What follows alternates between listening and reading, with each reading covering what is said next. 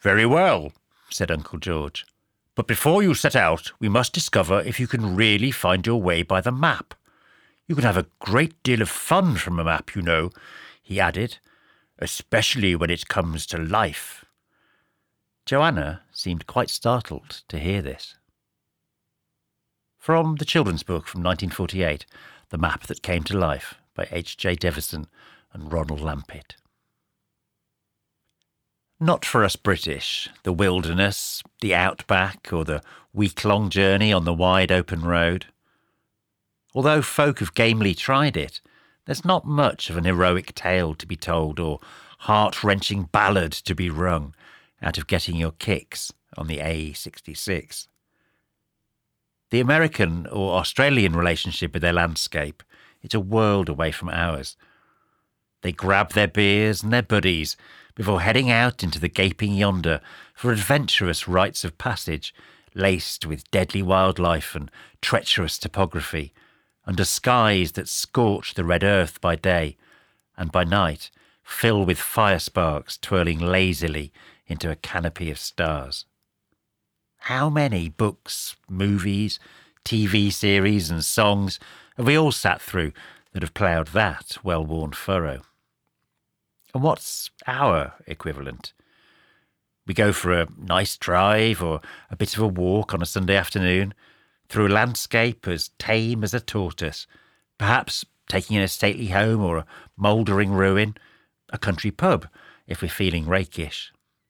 If we really want to push ourselves to the limits of desolation, we might pop on our walking boots, pack some sandwiches and a thermos, and tackle 10 miles and a bit of a stiff climb in the Peak District or the Lakes, sometimes going so far off the beaten track that we could be as much as half an hour from the nearest cream tea. A landscape that has been so thoroughly explored, so comprehensively mapped and so exhaustively written about, just isn't going to throw up any life-threatening challenges. This is not Marlborough country, it's Lambert and Butler land, and that's exactly how we like it. The map, spread lovingly over our knees, is the key to unlocking our interaction with what we nobly like to think of as our great outdoors. We set out, secure in the certainty that we are using the finest maps in the world, an index of all things possible, albeit all things measured, calibrated, and recorded in painstaking detail. There may be no beasts to grapple with and precious little wilderness to explore, but we are quite happy to take our pleasures in far less sensational, less melodramatic ways. Nothing compares with the joy of setting off, not quite knowing where you're heading, with just a map and a faintly heady sense of adventure to guide you. Sometimes a nearby name, a shape, or a symbol will leap off your ordnance survey and demand closer inspection. On those lovely, long childhood explorations in my grandparents' Ford Corsair, where I'd be sat in the back precociously barking out navigation orders from behind a map, I can still recall the frisson of excitement that coursed through me on spotting just outside the Warwickshire village of Long Itchington a thrilling label on the Ordnance Survey: Model Village. These worlds in miniature, one of the many idiosyncratic gifts from the British to the rest of humanity, are a near religious experience for the budding young map addict.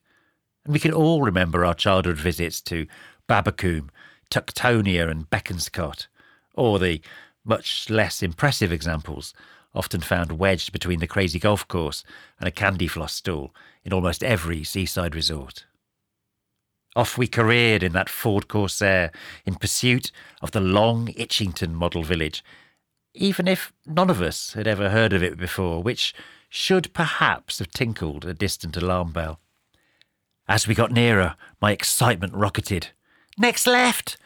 I hollered eagerly from the back seat. My gran obediently swung into, a cul-de-sac of drab semis with a distinctly ordinary county council street sign telling us that this was indeed named the Model Village. It was a small estate built to house workers in the adjacent concrete works. Not a toy train or a miniature town hall in sight. I was deeply disappointed, quite cross, and ever so slightly ashamed. It's no coincidence that the model village is an almost entirely British phenomenon. Bekonscot, the first and still the finest, has been bewitching its visitors since the 1920s and still pulls in tens of thousands a year even now, despite being utterly devoid of things that bleep or flash. In fact, that's its main draw these days, the perfect encapsulation of a long-vanished Enid Blyton England. All stout ladies cycling and butchers in aprons.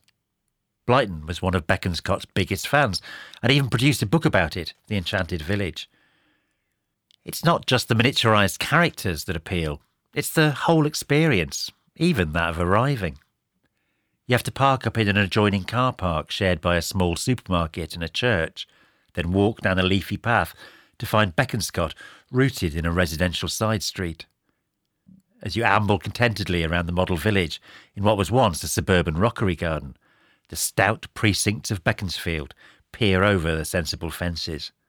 This Tom Thumb Albion seems so perfectly at home here, steadily, reliably plodding on with the minimum of fuss and the maximum of quiet pleasure.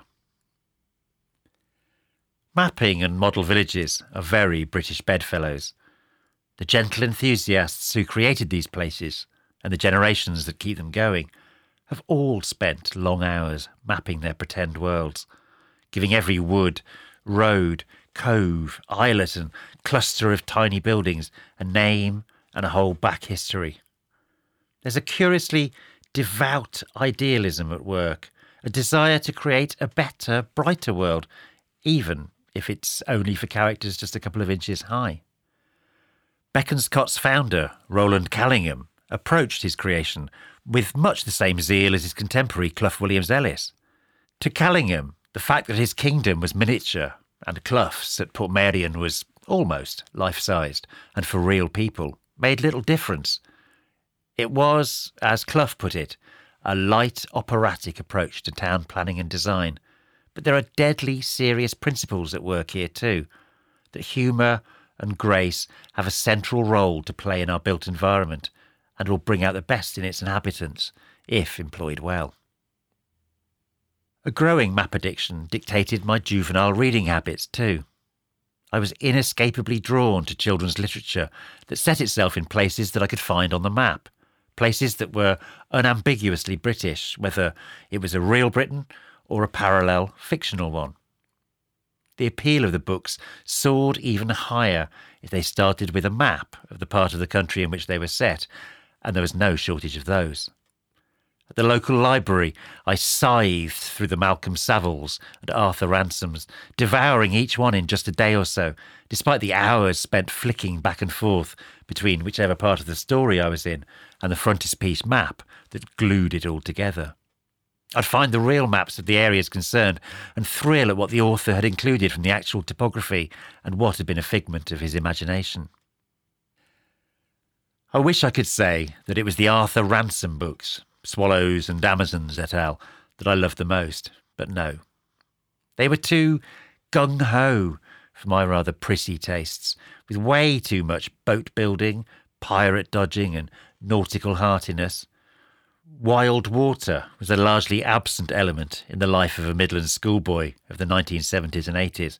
Even the most vivid of imaginations would have had trouble conjuring up Windermere, Coniston Water or the Norfolk Broads, let alone the high seas, out of our local oil-slicked canals, where you were infinitely more likely to see a dead dog floating by than a homemade raft. I wish I'd taken more to his books because, for starters, they are far better written than anything by Malcolm Saville, and because Ransom himself was such a fascinating character. Recent papers released by the National Archives reveal that he was a spy and possibly a double agent during the Russian Revolution, that he wrote passionately pro-Bolshevik articles for liberal newspapers and managed to get a divorce in the 1920s in order to marry Trotsky's private secretary, whom he later brought back to the Lake District. They are buried together in the little churchyard at Russland near Windermere. Before his Hurrah for the Empire children's books, he'd written a biography of Oscar Wilde and numerous articles that revealed his proud bohemianism. Unless I was missing some deeply buried subtext, you really wouldn't know any of this from the simple tales of youthful derring-do that later made him famous. Sadly, I was much more of a Malcolm Saville kind of boy. By comparison, Saville led a life of unyielding rectitude, informed by a muscular Christianity, a towering snobbery, and unquestioning acceptance of the need to obey authority in whatever guise it came. His books were relentless in promulgating these attitudes. Policemen, teachers and vicars were always honest and right. Anyone who wore a camel coat or dropped their H's was guaranteed to be a no-good-un. I lapped them up, although it was partly that I preferred mystery-solving capers to high-seas adventure. The main reason for my choice was, as ever, the maps. Arthur Ransom's were lavish and lovely, but they were of parts of the country that I neither knew at all nor cared much about. Worse, they seemed ineffably childish, transforming real places into pretend River Amazons, pirate islands and Rio Grande bays, even placing an imaginary Arctic and Antarctic on a plan of what I knew to be a small part of the Lake District. Malcolm Saville, on the other hand, set his stories in some of my favourite places and mapped them with far more appealing realism. Those I knew well, like the Longmynd in Shropshire or the area around Whitby and the North Yorkshire moors, as well as those I was fascinated by and aching to see, such as the East Anglian coast or Rye and Dungeness on the border of Kent and Sussex. The stories were entirely secondary to their locations and the maps that showed them. Enid Blyton was a gateway drug to the works of Malcolm Saville, for her books were full of the same jolly adventures in the boarding school holes, the same cast of picaresque ne'er-do-wells, the same crashing morality and class system carved in granite. Mallory Towers was a guilty, girly secret. I could take or leave the faraway tree in the Secret Seven, but I devoured the Famous Five books time and again. Saville's Lone Pine Club members and the Famous Five seemed entirely interchangeable. They were led by identikit, sensible boys with side partings, and each had an Amazonian sidekick who hated her girl's name and insisted on a male equivalent. Peter, Petronella of the Lone Piners, and every lesbian friend's first pin-up, Georgina of the Famous Five, with her licky dog, Timmy. At the age of 7, I worshipped the Famous Five, even if their books suffered from one huge omission. There were no maps, no official sanction of the geography of Kirin Island, Mystery Moor, and all the other places I wanted desperately to believe in. I even resorted to drawing my own, but I knew that they would never feel like the real deal. Where were these places? There was a vague feeling and a few hints that the Famous Five's romping ground was somewhere in the West Country, but Blyton managed to be sufficiently coy when pressed on the matter. That, though, hasn't stopped the congenial Isle of Purbeck in Dorset from staking its claim as her muse and setting, and to be fair, it has a good case. Blyton and her husband had many connections to the district, holidaying 3 times every year in Swannage's Grand Hotel and swimming every day in the sea, doing a circuit around the town to 2 piers before dinner. They became honorary residents of the district, Enid making it to president of the Swanage Carnival Committee, while her husband Kenneth bought the Purbeck Golf Club in 1950. The impossibly cute and congested village of Corfe Castle, sheltering beneath its famous ruin, Kirin Castle apparently, promotes itself as the capital of Blyton Country, with the ginger pop shop in the main square full of memorabilia, her books, old-fashioned sweets in jars, toys that no modern child would countenance playing with, and the inevitable ginger beer.